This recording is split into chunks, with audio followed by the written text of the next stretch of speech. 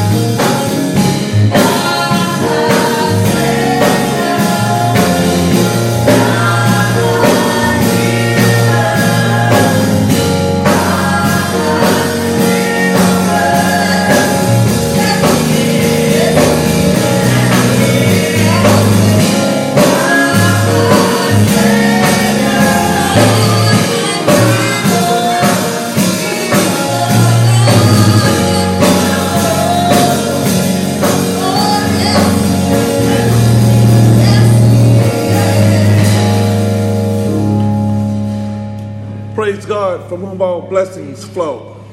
Praise God, from whom all blessings flow. Praise Him, all We're going to go right into the worship sermon this morning. And I want you to turn with me to John's Gospel, the 12th chapter, verses 1 through 11. John's Gospel, the 12th chapter, starting at verse 1. Amen. You can remain standing on your feet for the reading of the Word of God.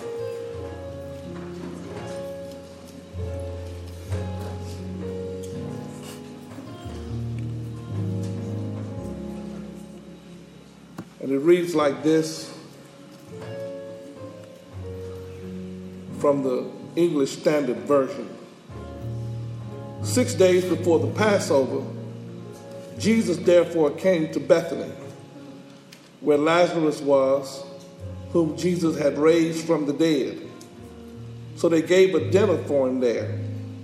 Martha served, and Lazarus was one of those reclining with him at the table.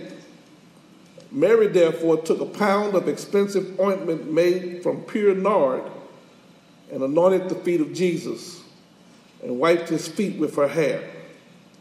The house was filled with fragrance and perfume. But Judas Iscariot, one of his disciples, he who was about to betray him, said, "Why was this ointment not sold for 300 denarii and given to the poor?" He said this not because he cared about the poor, but because he was a thief. And having charge of the money bag, he used to help himself to what was put into it. Jesus said, "Leave her alone, so that she may keep it for the day of my burial. The poor you will always have with you, but you do not always have me." When the large crowd of Jews learned that Jesus was there, they came, not only on account of him, but also to see Lazarus, whom he had raised from the dead. So the chief priests made plans to put Lazarus to death as well, because on account of him, many of the Jews were going away and believing in Jesus. Amen. Thus ends the reading of the Word of God. I want to speak from the subject, what worship looks like. Let us pray. Heavenly Father, let the words of my mouth and the meditation of my heart be acceptable in thy sight. O God, my strength and my Redeemer, it's in Christ's name we pray. Amen. You may be seated in the presence of the Lord. What worship looks like. Do you ever get tired of people that always telling you that you're not worshiping God the right way? I don't know about you, but I get tired of hearing preachers who make you feel like you hadn't worshiped God because you don't worship the way they like it to be done. Maybe you're not shouting, or maybe you're shouting too much. Maybe you're not crying, or maybe you're not laughing. Maybe you're not doing what they think worship is all about. And you know, churches have distinguished themselves by the way that they worship. Yeah, if you running up and down the halls, running up and down the aisles and shouting and turning flips, they call you a holy roller church. Amen. If you sit there and don't say nothing throughout the whole service, they call you a silk stocking church. And there's one church that said that they call themselves the frozen dead. Amen. They just sit there and listen, and then at the end of the service they may clap at the end of the sermon. But I've discovered that none of that stuff determines how you really worship God. Don't care how much you shout on Sunday. If you're not doing the right thing on Monday, your shouting was in vain. Look at Congress. Look at all those Republicans who call themselves Christians. And then you find out about all the mess that they done been involved in. Look at this fella. I don't know whether he's guilty or not, but look at this fella out of Alabama. The Moore, the one running for senator. He's gotten kicked off. He was the Supreme Court Justice, the Chief Supreme Court Justice. And he's gotten kicked off of that place twice because he's so religious.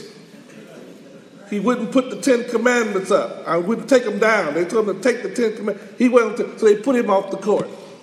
He got reelected, got to become the chief guy again. The Supreme Court said homosexuals can get married.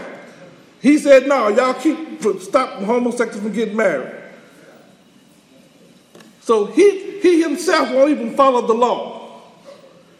And now that the law is pointing him in the face, his morals has caught up with him. I don't know whether he's guilty or not. I can't claim whether he's guilty or not.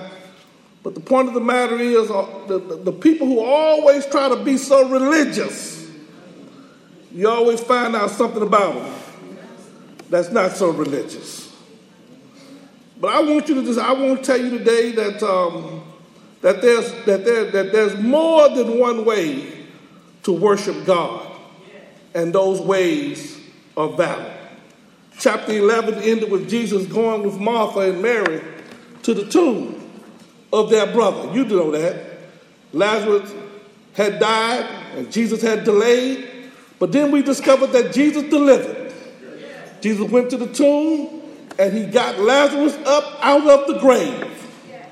And since Lazarus had been dead for those 4 days, there was no denying of his death.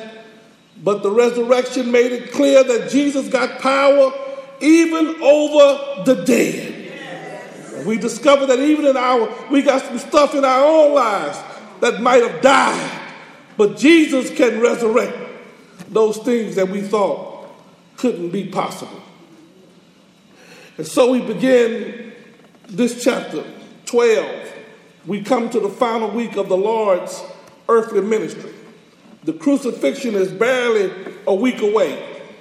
And as we look at this story, we again see the family of Martha, Mary, and Lazarus. The occasion is a celebration dinner, a thank you dinner to Jesus, and for raising Lazarus from the dead. Mark Gospel tells us that it was given at the house of the Simon leper. And as we join them, we see three different motivations that's expressed that gratitude in their worship. We see three different ways that people worship God. And I want to point those ways out to you this morning. First of all, Martha expressed worship through service. Look what the text says. Then, 6 days before the Passover, Jesus came to Bethany, where Lazarus had been dead, whom he raised from the dead. And there they made him a supper, and Martha served. Martha served. As I already stated, the occasion is a celebration dinner given at the house of the Simon leper. And Martha, we read, was serving, which is quite a characteristic of one who still loves God. See, what we got to understand here this morning, church, is that you can worship God through your service. Can I get somebody to pray with me? Yeah. There's nothing wrong with serving God. Nothing wrong with doing the right thing with God. Nothing wrong with serving God.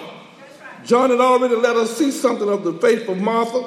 And we discovered earlier that she said, I believe that you are the Son of God, that I believe that you are the one that can resurrect us from the dead. And so she already had a faith in Christ. She already had a faith in what God can do.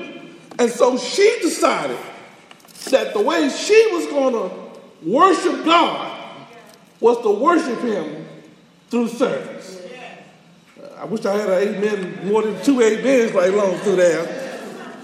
Because some people think that they can't worship God through, some people think they're not qualified to worship God through service. Yeah. You're not qualified. But let me tell you something. Every person who's going to get to heaven is going to get there because they serve somebody. I wish I had a praying church right along through here. Boy, I tell you, when I was at the Congressional Black Caucus one year, Freddie Haynes was preaching.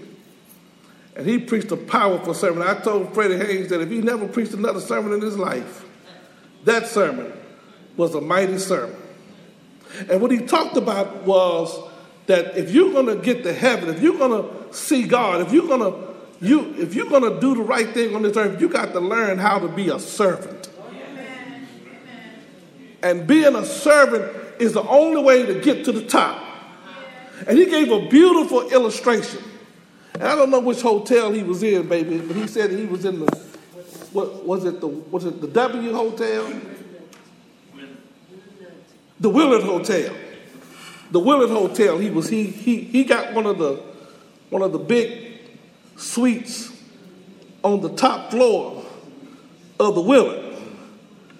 And he said he was so proud of himself that he could walk into the Willard Hotel. Somebody gave him the room. He didn't buy it. He didn't get it. But he was so happy he could walk into the Willard and have himself to be escorted up to the penthouse where the luxury suite was. Now, first of all, just getting any room in the Willard is going to cost you. But if you're in the penthouse, you somebody. And he got it. Somebody gave it to him. So he was there. He was so proud of himself, he said. And he said that he got there, went to the front, and they said, well, mister, you got to wait for one of the stewards to come. He said, why? He said, I got my ticket here. I got my reservation. He said, yeah, but you got to wait till you can't go in through the regular elevators. He said, why? Because he thought that, look, I'm a big-time person now. I got a chance to go to the elevator. I want everybody to see who I was riding up to the penthouse. They said, no. The only way to get to the penthouse, you got to ride the service elevator. And what he said is, the analogy he makes is that the only way to get to the top, you got to go through service. I wish I had somebody here this morning. That was a beautiful illustration. The only way to get to the top is we got to learn how to be a servant. And Jesus said, I came not so people can serve me, I came that I could be the servant to all. So Martha expressed her worship through service. Secondly, Mary expressed her worship through giving. Look what the text says in verse 3. Then Mary took a pound of very costly oil of spikenard and anointed the feet of Jesus and wiped her feet with her hair. And the house was filled with the fragrance of the oil. Mary's worship took a different form.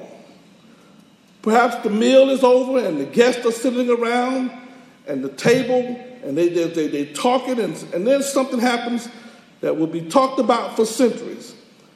It's a simple gesture of a grateful heart. It is not meant to be showy. In fact, Mary was quite aware that anyone else was around but Jesus.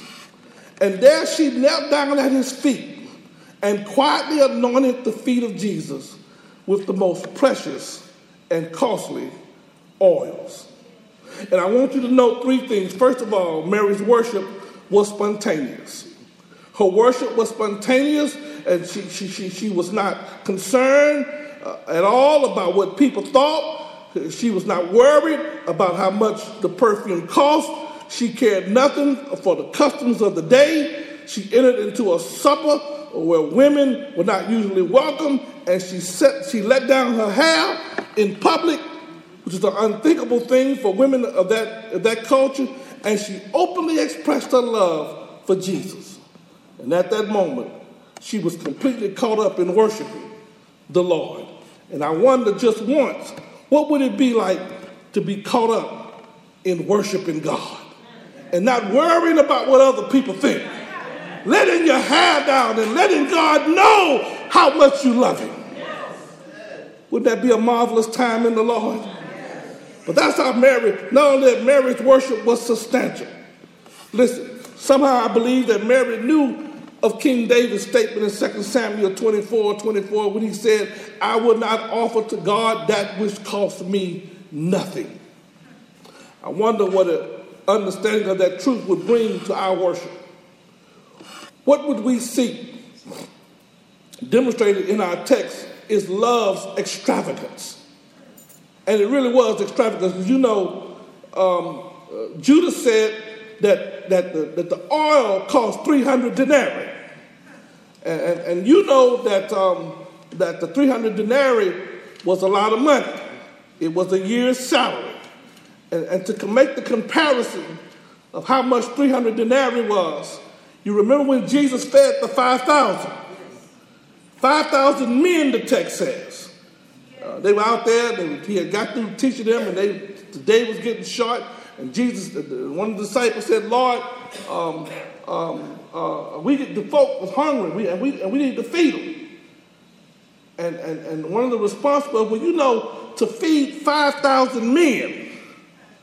Now that's the men. They didn't count the women. But we know that if you had church, you're going to have more women than you have men. But let's just make it even. If you got 5,000 men, you got at least 5,000 women. And then you're going to have at least another 5,000 children. Are y'all with me today? So it's possible that it wasn't just 5,000 men out there, but it was 15,000 people that was out there. And look what the text says. The text says that it would cost 200 denarii to feed 15,000 people. That's how much this oil costs. 300 denarii. Are y'all with me? To feed 15,000 people, it would cost you 200, and her oil cost 300. It was substantial. She didn't use no cheap oil. She didn't go to Farmers Mills and get the oil that they had. Y'all know what I'm talking about. The stuff that looked like polo, but it might say Poco instead of polo.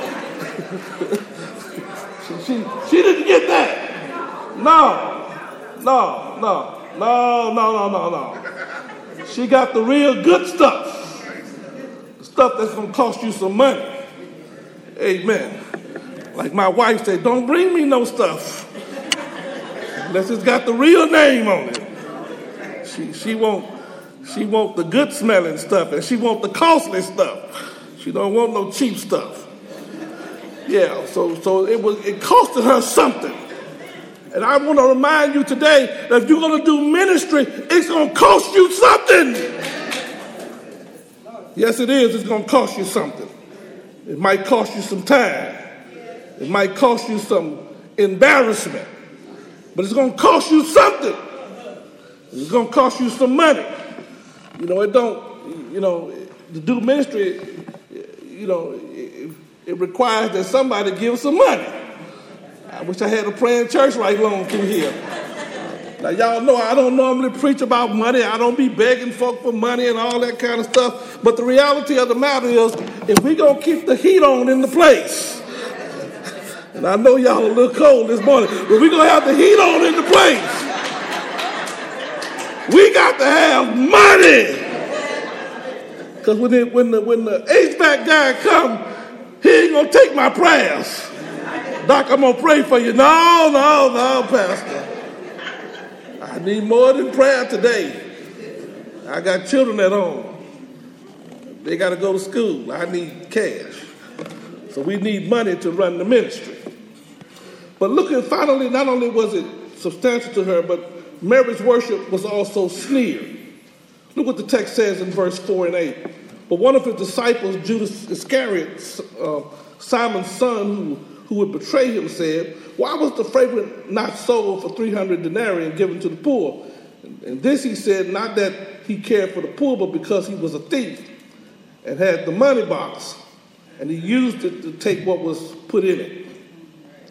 Now, there's one thing you can be assured of anytime you're going to do something for the Lord, that somebody's going to criticize you. You may as well get ready. Anytime you step out, somebody going to criticize you. They don't like the way you dress. They don't like the way you comb your hair. They don't like the fact that you want to tithe. They don't like the fact that you at church, that you go to Bible study. Can't get no amens right along through there. We working on it. That you don't go to prayer meeting, that you don't sing. Somebody's gonna always criticize you no matter what you do. No matter what you do. And I've got used to it. I've discovered that when the Lord called me into the ministry, I couldn't care about what everybody else called me. You can call me whatever you want to call me. But I know that the Lord called me a child of God. And so I was happy to do God's work, even though I had some stuff I had to work out. You see, when you get called into the ministry, or you get called into the work of God, you don't have to be a preacher to do it. When you get called out of the world into the kingdom, people are going to criticize you. And it don't matter what you do. You can barely be getting to church. Barely getting here. And when you get here, you're dragging yourself when you're here. And you're happy to go when it's time to go. But other folk gonna look at you and call you a holy roller because you show up at church. Here you are just trying to barely make it. So let me finish up here. So Mary expressed worship through service. I want you to watch this now. Martha expressed worship through service. Mary expressed worship through giving. Now watch this. Lazarus expressed worship through his testimony. Now watch this. Look what the text says. Now a great many of the Jews knew that he was there, and they came, not for Jesus' sake only. Watch this.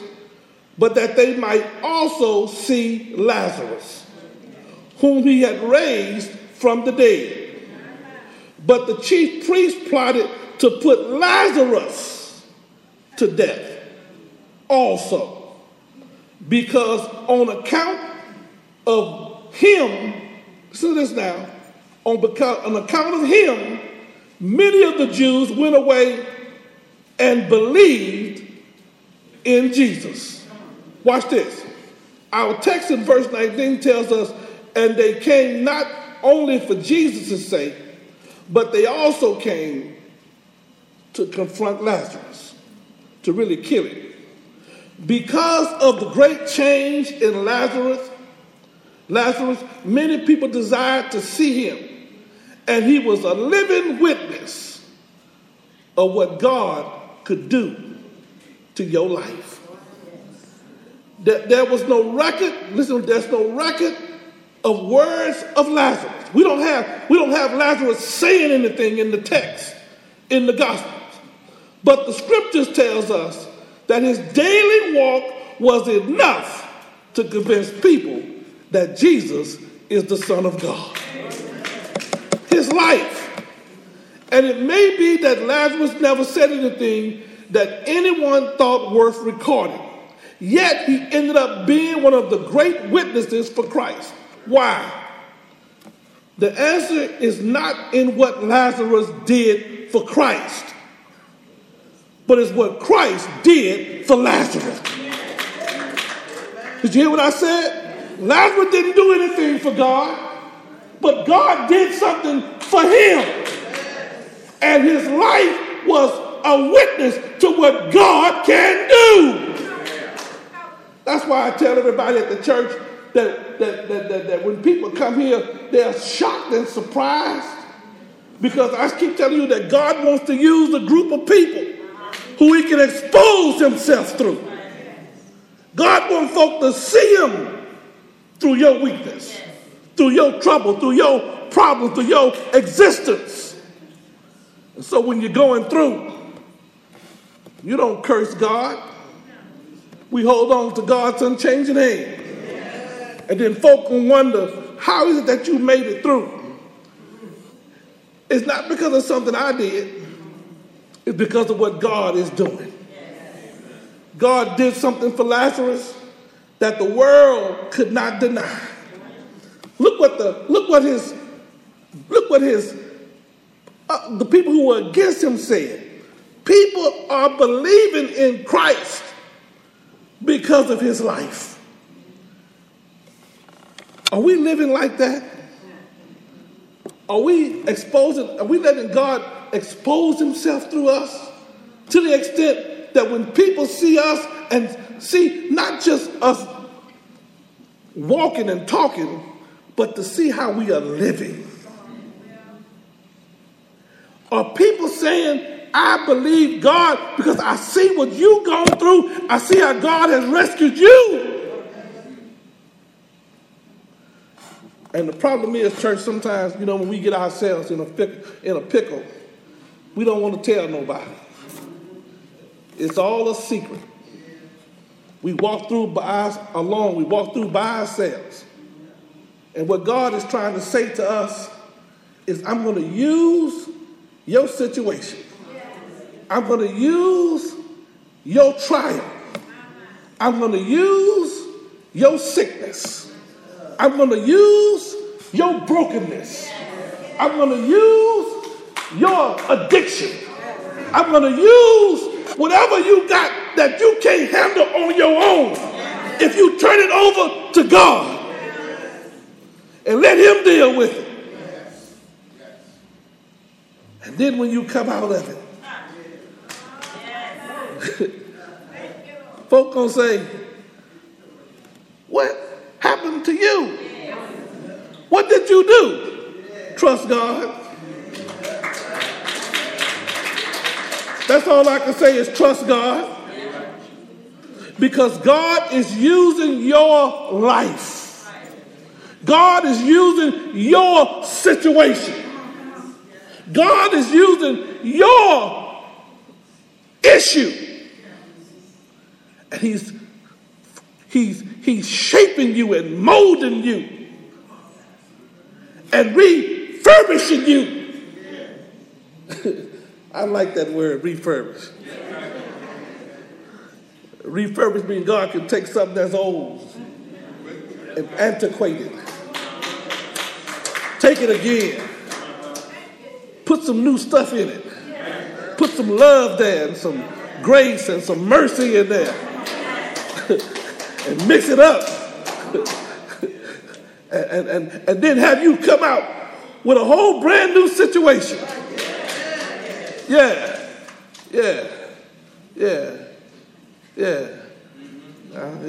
I like that. Being refurbished. Jeremiah talks about, and Isaiah talks about being in the potter's house. That God can take some clay, and God can take it and ball it back up, and remold it, and use it for a purpose. I've discovered this, that somebody said, Pastor, what is my purpose? And my wife knows that what I like, my wife and Oriana, they like playing games. My wife, she like that Candy Crush thing. And it's some other kind of game where she play where she putting food and people are coming by eating and she giving them food. I don't know what it is. Oriana like playing this thing called Roblox. But there's only two games that I play. I play dominoes and I play crossword puzzles. I do the crosswords. I know my brother-in-law asked me one time, he said, what dictionary do you use? I said, dictionary?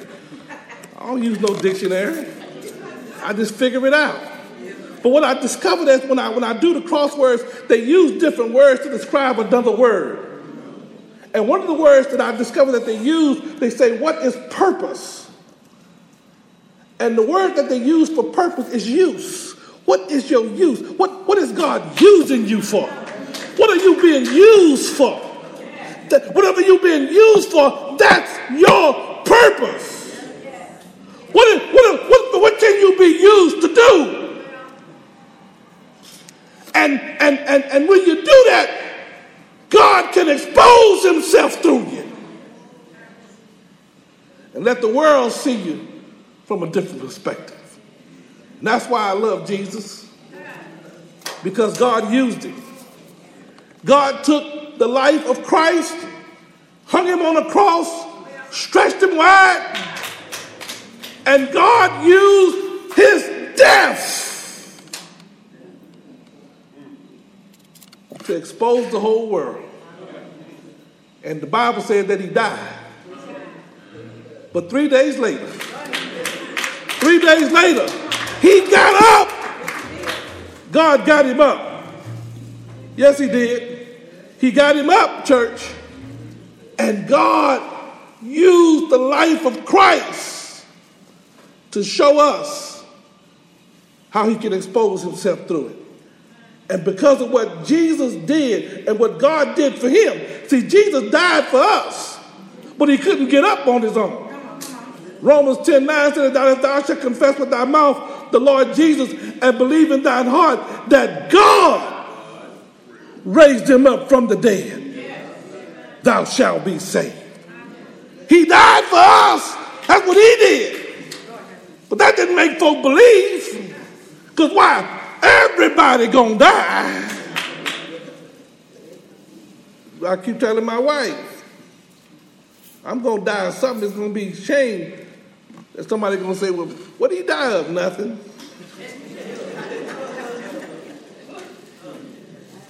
I'm gonna die of something. But the point of it is, I can't get back up until 1 Thessalonians 4:13 come along. But until that time, when the Bible said the dead in Christ shall rise first, and then those who are alive shall meet him in the air, until that time, I'm not going to get up again. But when Jesus died, the book said 3 days later, he got up. And because he got up, because of what God did for him, folk believe that he is the Son of God. Give God some praise, church. He's worthy to be praised. Amen. There might be somebody here today who's never heard the word of God, who's never accepted Christ as your Lord and Savior. Church, will you stand with us today? We want to make it easy for that person to come and to give their life to Christ. You're already on your feet. If you've never been saved, you never accepted Christ as your Lord and Savior, we invite you to come right now.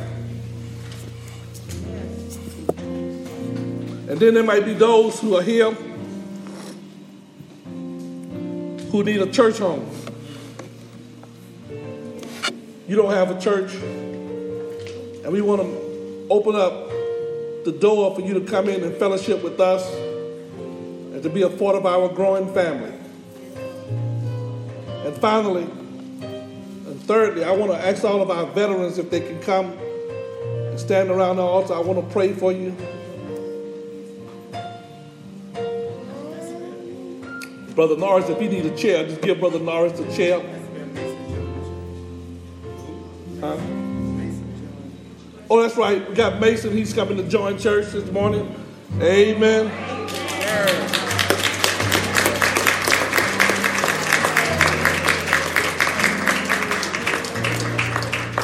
Amen. I've already talked to Mason. He want to be baptized. He said his grandmother didn't bring him. His mama didn't make him come. He want to come on his own. He believe in Jesus. And so we just need to, we can get his information from him. We know Mason. We've been with Masons before he was Mason. We've been with Mason a long time. I want our veterans to come. And today's church, if you don't mind, because we want our veterans are not only those who serve, but we also want to remember all of our veterans. So if you have somebody in your family that served in the military, we want you to come and stand in their stead so that we can pray for not only the veterans but our families as well.